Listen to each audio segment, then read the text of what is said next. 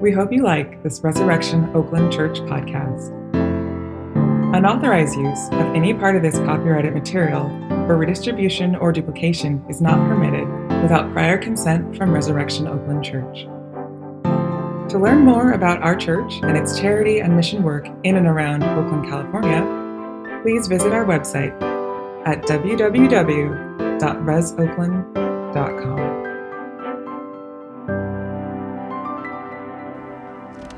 A reading from Mark 4. Jesus said, "This is what the kingdom of God is like. A man scatters seed on the ground. Night and day, whether he sleeps or gets up, the seed sprouts and grows, though he does not know how. All by itself, the soil produces grain, first the stalk, then the head, then the full kernel in the head. As soon as the grain is ripe, he puts the sickle to it because the harvest has come." Again he said, "What shall we say this kingdom of God is like? Or what parables shall we use to describe it? It is like a mustard seed, which is the smallest of all seeds on earth. Yet when planted, it grows and becomes the largest of all garden plants, with such big branches that the birds can perch in its shade." With many similar parables, Jesus spoke the word to them, as much as they could understand. He did not say anything to them without using a parable. But when he was alone with his own disciples, he explained everything. This is the word of the Lord. Thanks be to God. You can take your seats. Let's take just a moment to pray.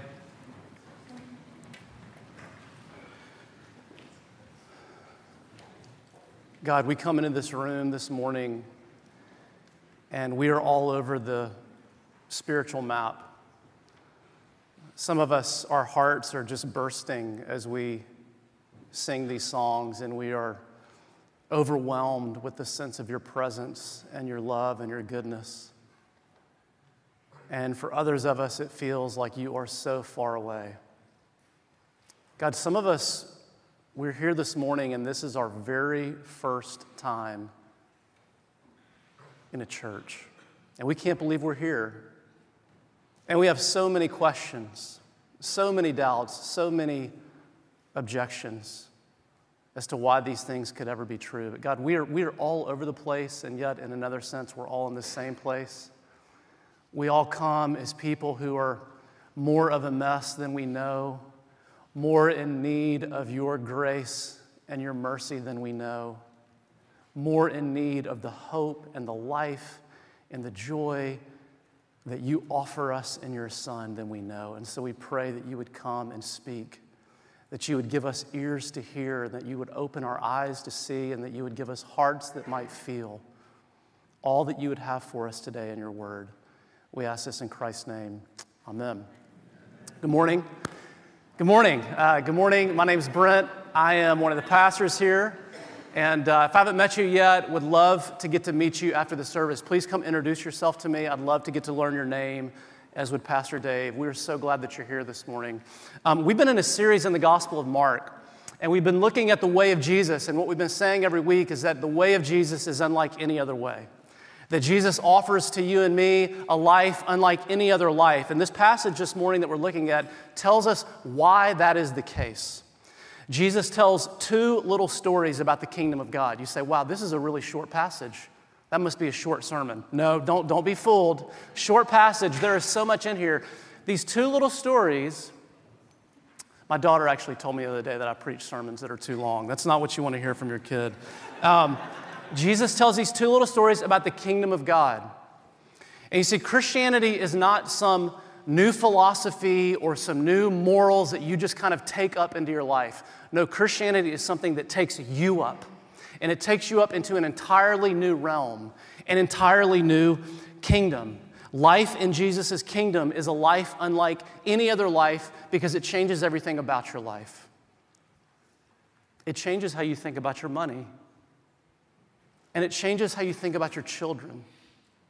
And it changes how you think about your marriage, and it changes how you think about your singleness, and it changes how you think about sex. And it changes how you think about the poor, and the vulnerable, and the marginalized. And it changes the way that you think about your city, And it changes the way that you think about your suffering. It changes everything. It is a life in an entirely different realm, a whole new kingdom. And you see, Jesus gets at that by telling us two stories about the kingdom of God. And I want you to think about this for just a moment. Jesus told a lot of stories. In fact, when you read the Gospels, they were his main teaching method. He told a lot of stories. If you're new to Christianity, this is what, you might have heard the word parables. This is what Christians are talking about when we talk about the parables of Jesus. Jesus was always telling stories, and I think it's so interesting that Jesus used stories in his teaching. Because sometimes we don't know what to do with stories. We say, give me a rule and I'll try to follow it. Give me a doctrine and I'll believe it. But Jesus tells us stories. Now, why does Jesus do this? Before we dive into this, I want you to think about this. Why does Jesus tell stories? I've noticed something as a preacher. You may have noticed that we're one of these churches that we actually have outlines in our sermons, typically. And we work kind of hard to try to come up with something like pithy and, like something you can kind of like follow along with as we're going through the text. But I've noticed something about my outlines. None of you remember my outlines. None of you remember them. And you want to know what's even funnier? I don't remember my outlines. Like if we get to Tuesday and I'm like, what was Sunday's sermon on? I totally forget. People do not remember outlines. You know what they remember? Stories. Stories. God has wired our brains for stories. Stories have a power unlike any rule or doctrine.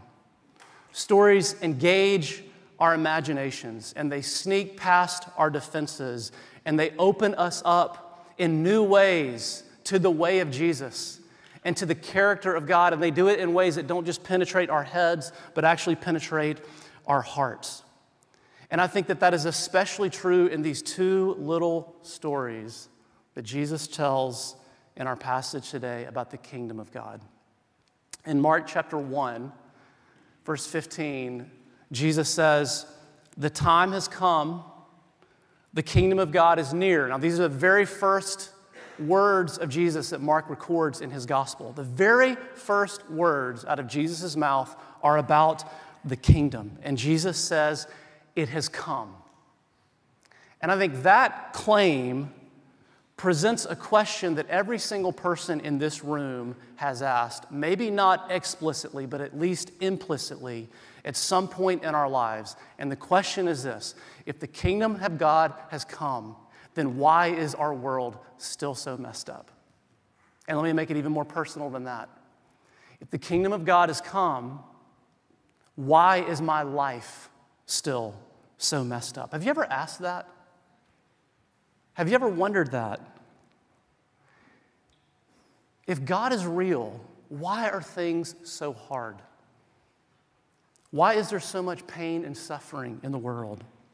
And these two parables, they help to answer those two questions for us by telling us three things that reshape our understanding of how God's kingdom works in our world and in our lives. Here's where we're going today.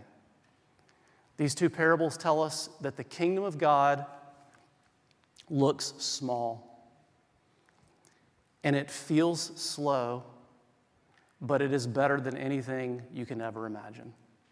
It looks small, it feels slow, but it is better than anything that any of us can imagine. So let's start with this first point. The kingdom of God looks small. Now, Jesus, in both of these stories, he uses the metaphor of a seed. He says the kingdom of God is like a seed. And you'd think he might say, the kingdom of God is like a lightning bolt. That'd be a little cooler. The kingdom of God is like a hurricane. The kingdom of God is like this great war horse, something big, something strong, something powerful, something glorious. But Jesus says, no, it's like a seed. And in fact, in the second parable, he says it's like a mustard seed. Now, a mustard seed is one of the tiniest of seeds. It takes about 750 mustard seeds to weigh a gram. Seeds are small. Seeds look insignificant. They look unimportant. They look unimpressive. They look unpromising. And this makes me think of a story about Banksy. Do you remember Banksy? I think he's still around these days. You don't hear about it as much. You know, Banksy is one of the most famous street artists in the world. He keeps his identity secret, and he shows up in various cities around the world, and he creates these amazing pieces of art on the sides of buildings, and he typically does it, incognito overnight. And some of his pieces have sold for tens of millions of dollars. I don't know if you remember this, but it was a little less than 10 years ago. One day he went to Central Park in New York City, in disguise, totally incognito, and he set up a pop-up booth, and he started selling signed pieces of his artwork. He listed them for $60 a piece. Guess how many people bought one? Two. 2 people all day. Just 2. Now, I want you to know each of these pieces is worth hundreds of thousands of dollars today. And yet all day long, people walked right by it, and you know what they saw? They saw nothing. They saw nothing of real value, nothing of real significance, nothing of real importance. And you see, that is how the kingdom of God often looks. It looks like a seed. It looks insignificant. It looks small. It looks unimpressive. But think about a seed. It looks like nothing, but if you put a seed in the ground and you give it a little bit of time, it grows into something that can tower over you. It looks powerless, but you put a seed in the ground and you let it grow long enough, and it will bust through concrete. And this is how the kingdom of God works. Now, this makes me think of the early church. Jesus could have chosen very impressive people. He could have chosen all the somebodies. You know what he did? He chose a bunch of nobodies. He chose 12 disciples, and then he began to gather around them all of the social nobodies, women, children, the poor, people who were racial and ethnic outsiders, people who did not belong, people that you would have walked by this group of people and you would have kept on walking. Nothing would have caught your attention. But you know what happened?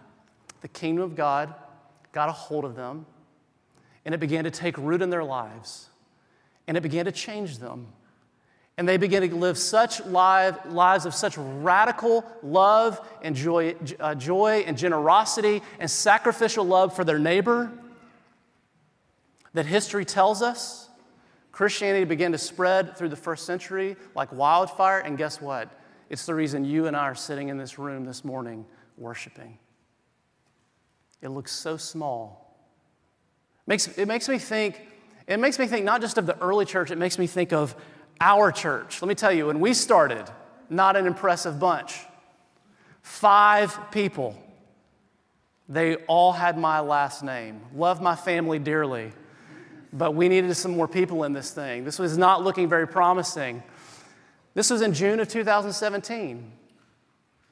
And in the fall of 2017, this church was about 30 people meeting in a Jewish synagogue.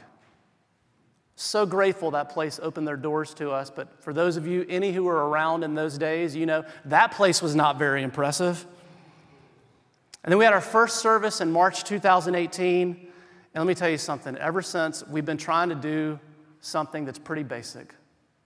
It's not flashy. It's not all that impressive. It's pretty simple, actually.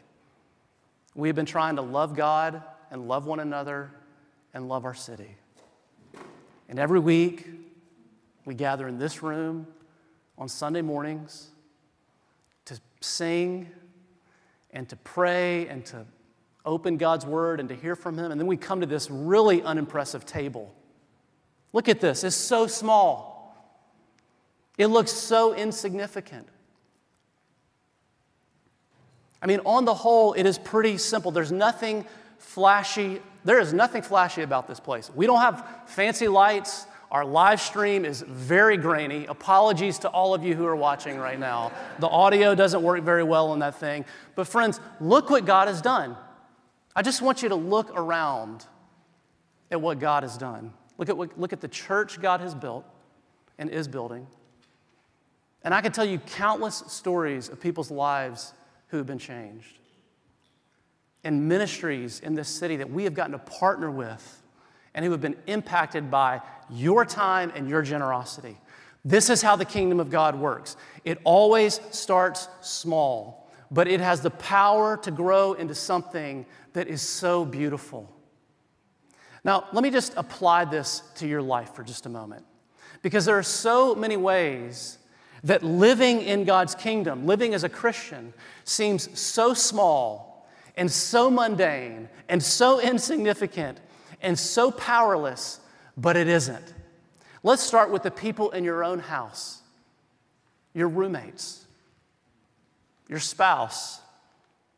Every day, every conversation, you have a chance to listen, to serve, to love, to encourage, to pray for.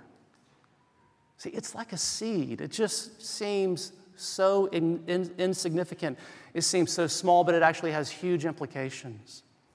Some of you, you have young children. And you know what you spend your day doing? Wiping people's bottoms and wiping their faces because they can't feed themselves very well. And you know what they give you in return? They just want more. They don't even say thank you yet. They're going to get there, I promise. You're going to get some thank yous one day. But you don't have that right now. And in the moment, see, in these moments, you're never thinking, this matters. But you know what you're doing? You are providing a context in which a child is growing up in a safe place, which is something that many children in this city do not have. And you are providing for their physical needs and their emotional needs and their spiritual needs as you nurture them in the good news of Jesus, and you are shaping a human being. And in 40 years, their life is going to be different because of you. It looks like nothing. Oh, but it is so significant. How about forgiveness? Having the humility to seek forgiveness when you wrong someone. Having the grace to offer it to someone who has wronged you. It looks so insignificant, but it has the power to change a friendship.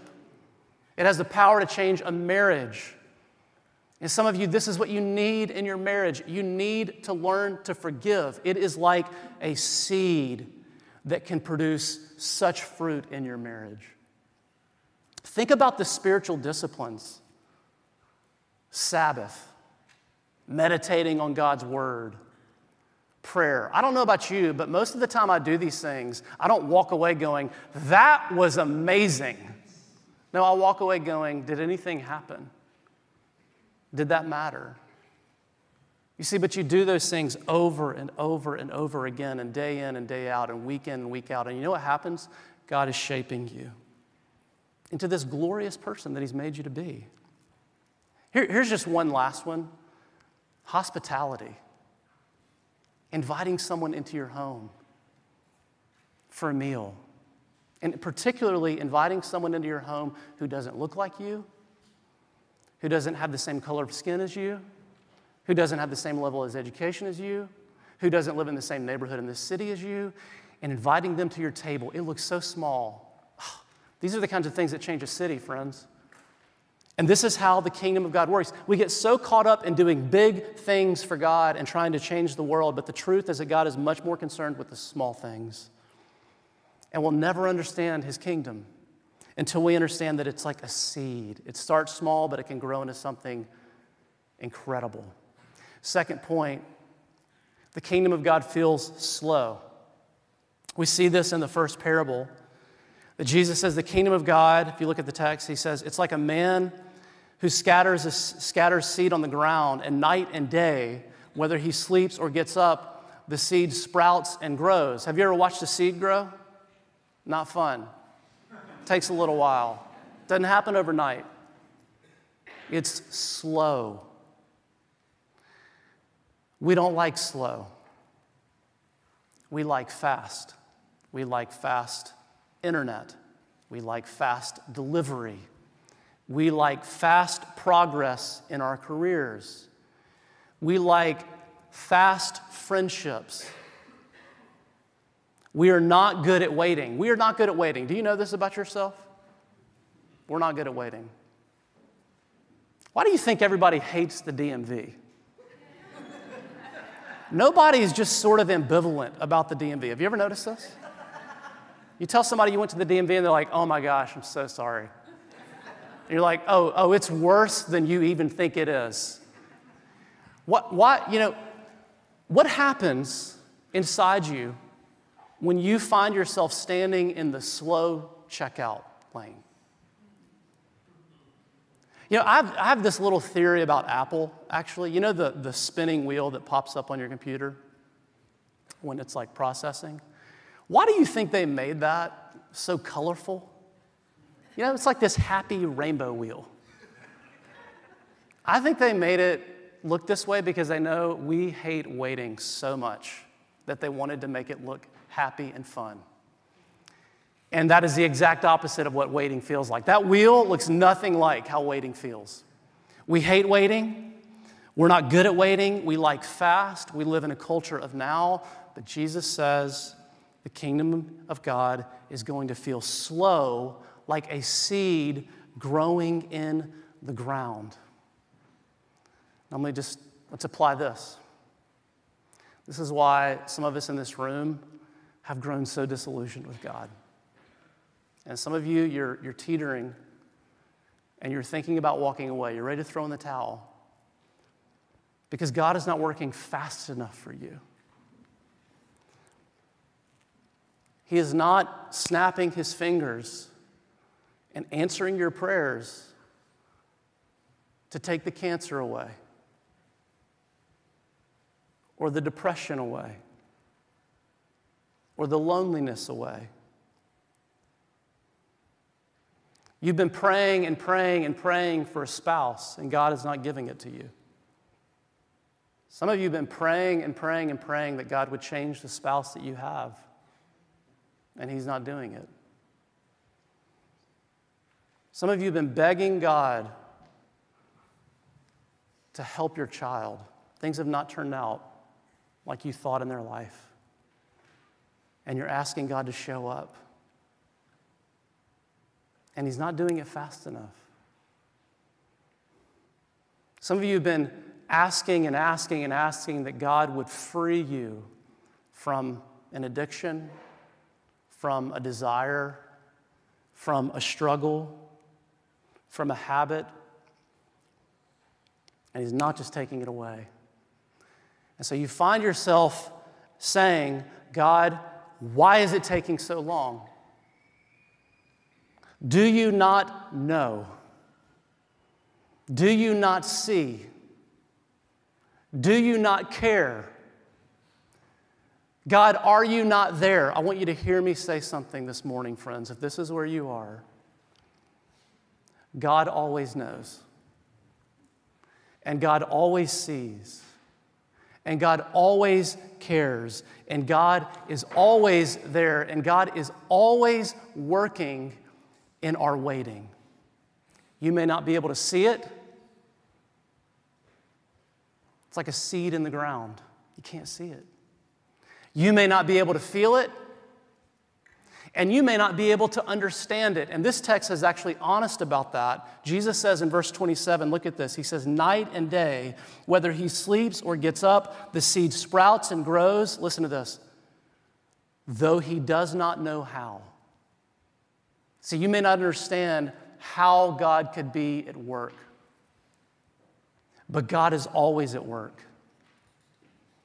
He is always at work in the darkest places, in the hardest circumstances, and in the most hopeless of situations. I sat with someone in our church just yesterday, hours after they got a devastating diagnosis. And you know what they said to me? God is working on me. I mean, you can't fabricate that, friends. And let me tell you, you have got to build this truth deep into your life before the suffering comes. That God is always working in your waiting. And listen to this, He is always working for your good. Always. And that will be the hardest thing that you will ever face as a Christian, is trusting that that is true even when you cannot see it. There was a children's book that came out a couple years ago, and it was called The Moon is Always Round. It was written by a seminary professor named Jonathan Gibson. And the genesis of that little book, it's this short little children's book, was this little catechism of 3 questions and answers that Jonathan wrote for his 3-year-old son, Benjamin. And they would say this together. And it goes like this. First question is, what shape is the moon tonight? The moon, here's the answer. The moon is crescent moon or half moon, whatever shape the moon was. What shape is the moon always? The moon is always round. What does that mean? It means that God is always good. And Jonathan and his son Benjamin, they would recite this little question and answer back and forth to one another. And the point of the catechism was this, was that just like we can't always see the fullness of the moon, we can't always see the goodness of God. But even when you can't see the whole moon, it doesn't mean the moon isn't whole. Even when you can't see the fullness of the moon, it doesn't mean that the moon isn't full. The same is true spiritually. Even when you can't see the goodness of God, it does not mean that God is not good. Even when you can't see how God is working, it doesn't mean that God is not working. Now, little did Jonathan Gibson know how important this simple little catechism would become to their entire family, because several months after he wrote it, after he came up with it, after he and Benjamin started saying it back and forth to one another, Jonathan's wife gave birth to a stillborn daughter. They named her Leela. And when she was born in the hospital, Jonathan went and picked up his son Benjamin, and he brought him to the hospital to say goodbye to his sister Leela. And on the way home after the hospital, here's how the conversation went. Benjamin asked, "Daddy, will Mommy ever grow a baby that wakes up?" And his dad said, "I don't know." And Benjamin asked, "Why isn't Leela coming home with us?" Jesus called her home, and she went to him. "Well, Dad, will Leela come to us after a day with Jesus in heaven?" "No, when you meet Jesus, you never want to go anywhere else." "Dad, does Leela not like us?" "She does like us. She just likes Jesus more." Benjamin asked again, "But why is Leela not coming home with us?"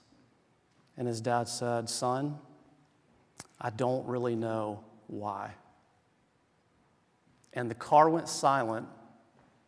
And Jonathan Gibson talks about how he was choking back tears, but then he remembered the catechism. "Benjamin, son, what shape is the moon tonight?" "The moon is half moon." "What shape is the moon always?" "The moon is always round." "Benjamin, what does that mean?" It means that God is always good.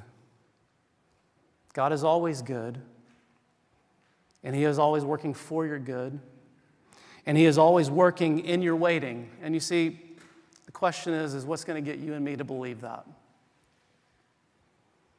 Very hard to believe that if you've ever been through any real suffering.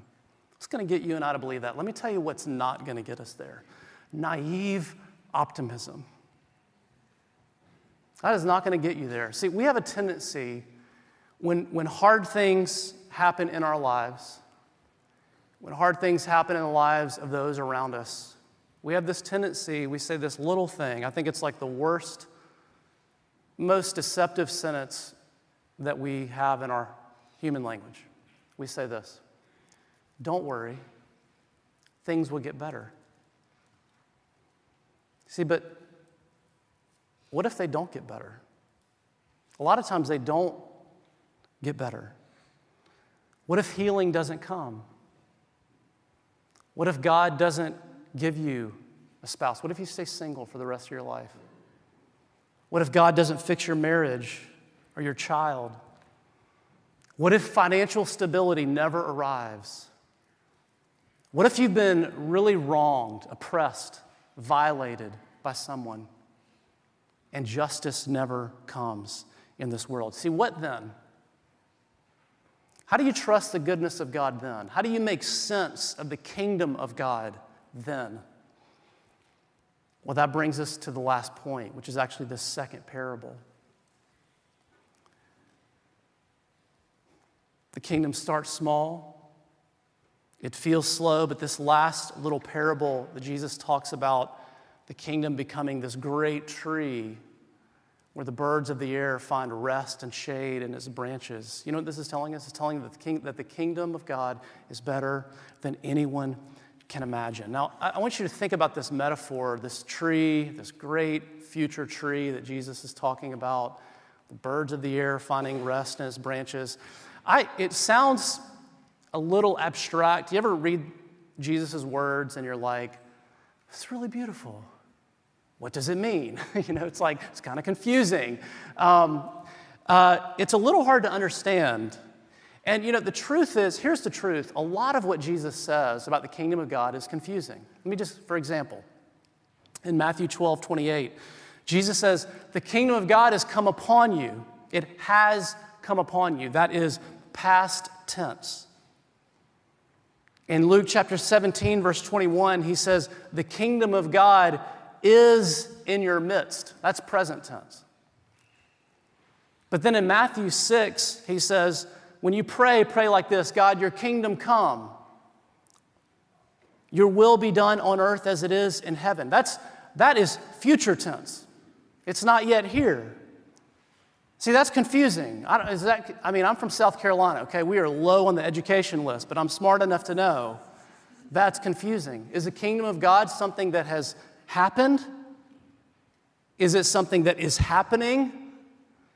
Or is it something that is going to happen? Which is it? Which is it, Jesus? And Jesus says, the answer is yes.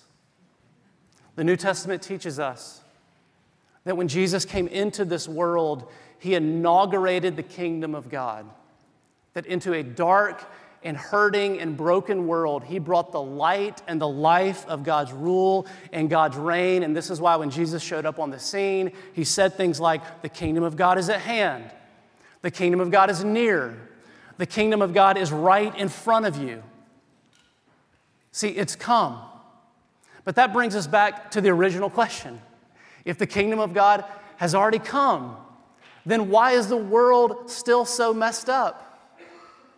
And if the kingdom of God has come, then why is my life so messed up? And here's the answer. The answer is because the kingdom of God has come, but it has not come in full. See, it's already here, but it's not yet fully here. It's here in seed form. But one day that seed is going to become this great tree. What is this tree that Jesus is talking about in Mark chapter 4? This tree where all the birds of the air find rest and shade in its branches. I think it's really interesting that Jesus says this seed will become the largest of all garden plants. If you look at verse 32, this is really interesting. He says it's a garden plant. Now, a mustard seed was something that you planted in a garden, and it was usually the largest thing in a garden. It grew to about 10 to 15 feet high. Now, that's high, but that's not nearly as high as like a redwood tree. You say, why didn't Jesus choose something bigger? Like, why didn't he go all the way, you know?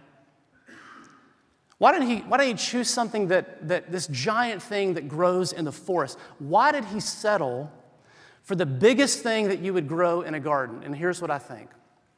I think Jesus is pointing us to another garden. He's pointing us to the first garden. In Genesis chapter 2, we find the Garden of Eden. And you know what it was? It was paradise. It was everything was, it was a world where everything was the way that our hearts longed for them to be. We were close to God. God always felt close. There were never these times where it felt like God was far away or non-existent.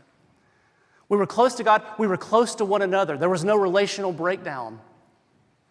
There wasn't bitterness. There wasn't resentment. There wasn't division. And creation was whole. There was no sickness. There was no cancer. There was no disease. There was no evil. There was no injustice. You know what there was? Joy, laughter, love, goodness, beauty. And you know what else there was? In that garden? A tree. Genesis chapter 2, verse 9 says that in the very middle of the garden was the tree of life. See, but in Genesis chapter 3, we lost it. We lost the tree.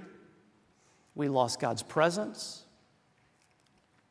We lost paradise. We lost the world that we were built for. Why did we lose it? We lost it because we doubted the goodness of God, which is something you and I do every day.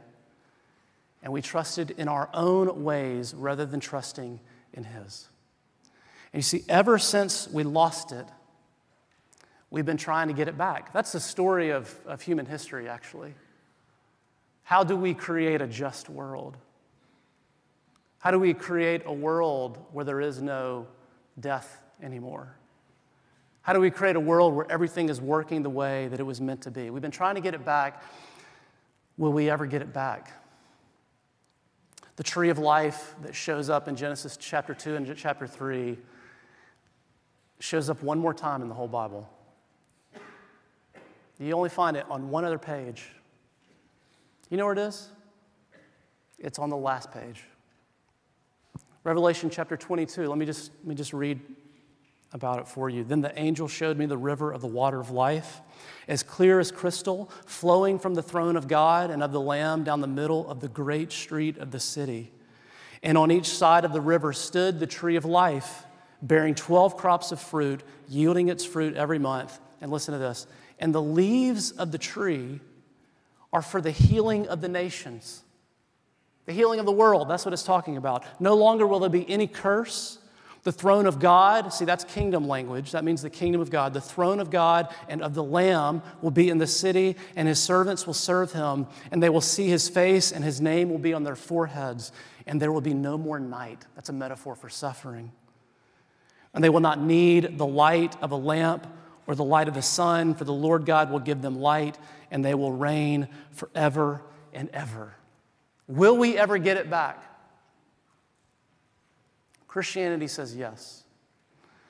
Because one day, King Jesus is going to return. And you know what's going to happen? His kingdom will come fully and finally. And all things will be made new. And everything sad will become untrue. And God is going to heal the world. I love the way that Tolkien puts this in The Lord of the Rings. The hands of the king are healing hands. See, so much of the time we want God to just show up and fix a couple things in our life, but God wants to heal the world. Aren't you glad God wants something so much bigger for us than we want for ourselves? You should be saying yes to that. God wants his kingdom to come on earth as it is in heaven. He wants to rid the world of evil and injustice and of poverty and hunger and tent encampments and mental illness and death and disease and broken homes and broken neighborhoods and broken cities. And he wants to restore what we had in Eden, and he wants to give every single one of us the world that we long for and the world that we were built for. And Christianity says that it's coming. And some of you are saying, that sounds nice, but it also sounds like a fairy tale. It sounds a little too good to be true. But you see, Christianity offers us something, friends, that goes so far beyond just wishful thinking and naive optimism this morning. It offers us a future hope that is sure and certain because of a past reality.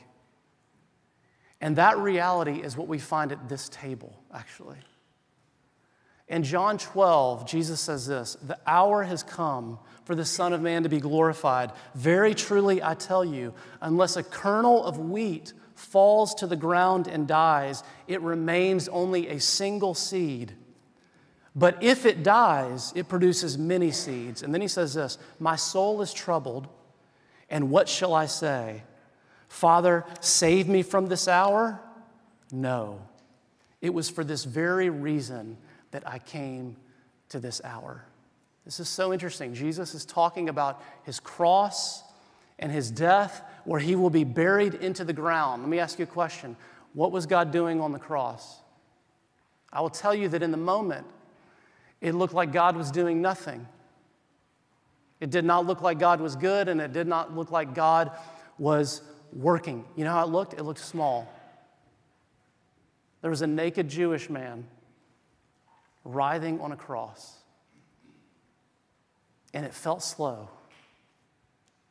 How in the world could this make any difference? But you know what God was doing? Something beyond what anyone could have imagined.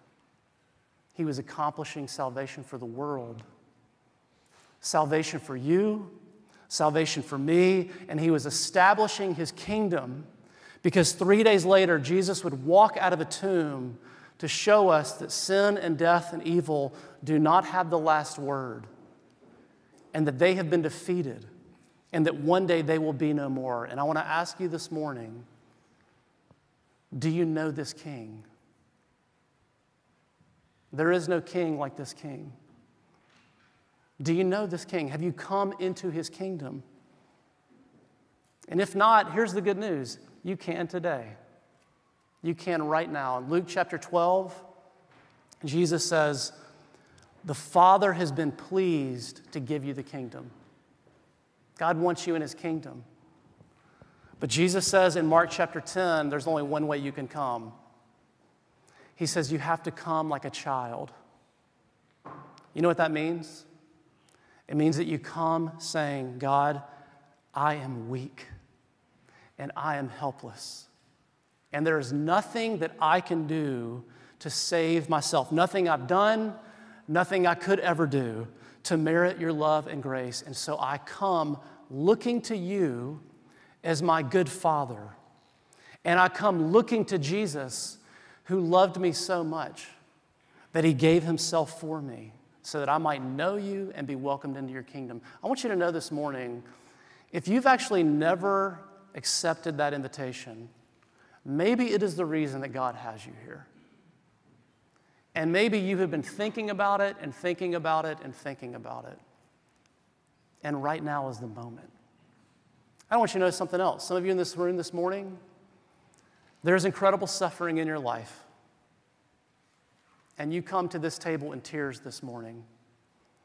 And God invites you, and he wants to hold out the greatest hope that you could ever have, which is one day he will wipe all of your tears away. And his kingdom will fully and finally come, and all things will be made new. That is the hope of this seemingly small, insignificant table. On the night in which he was betrayed, the Lord Jesus took bread, and after he'd given thanks, he broke it. He said, "This is my body broken for you. Eat this in remembrance of me." And in the same way, after supper, he took the cup and he blessed it, saying, "This cup represents the new covenant, which is shed in my blood for the forgiveness of sins. Drink this in remembrance of me. The Apostle Paul tells us that as often as we eat this bread and drink this cup, we proclaim the Lord's death until he comes again. Let's pray. Jesus, we long for your return. We pray that you would come quickly. But as we are waiting, would you help us to see at this table that you are good. You are always good, even when we cannot see it. And that you are always working even when we cannot feel it. Give us faith to believe these things as we eat and drink together today. In Christ's name, amen.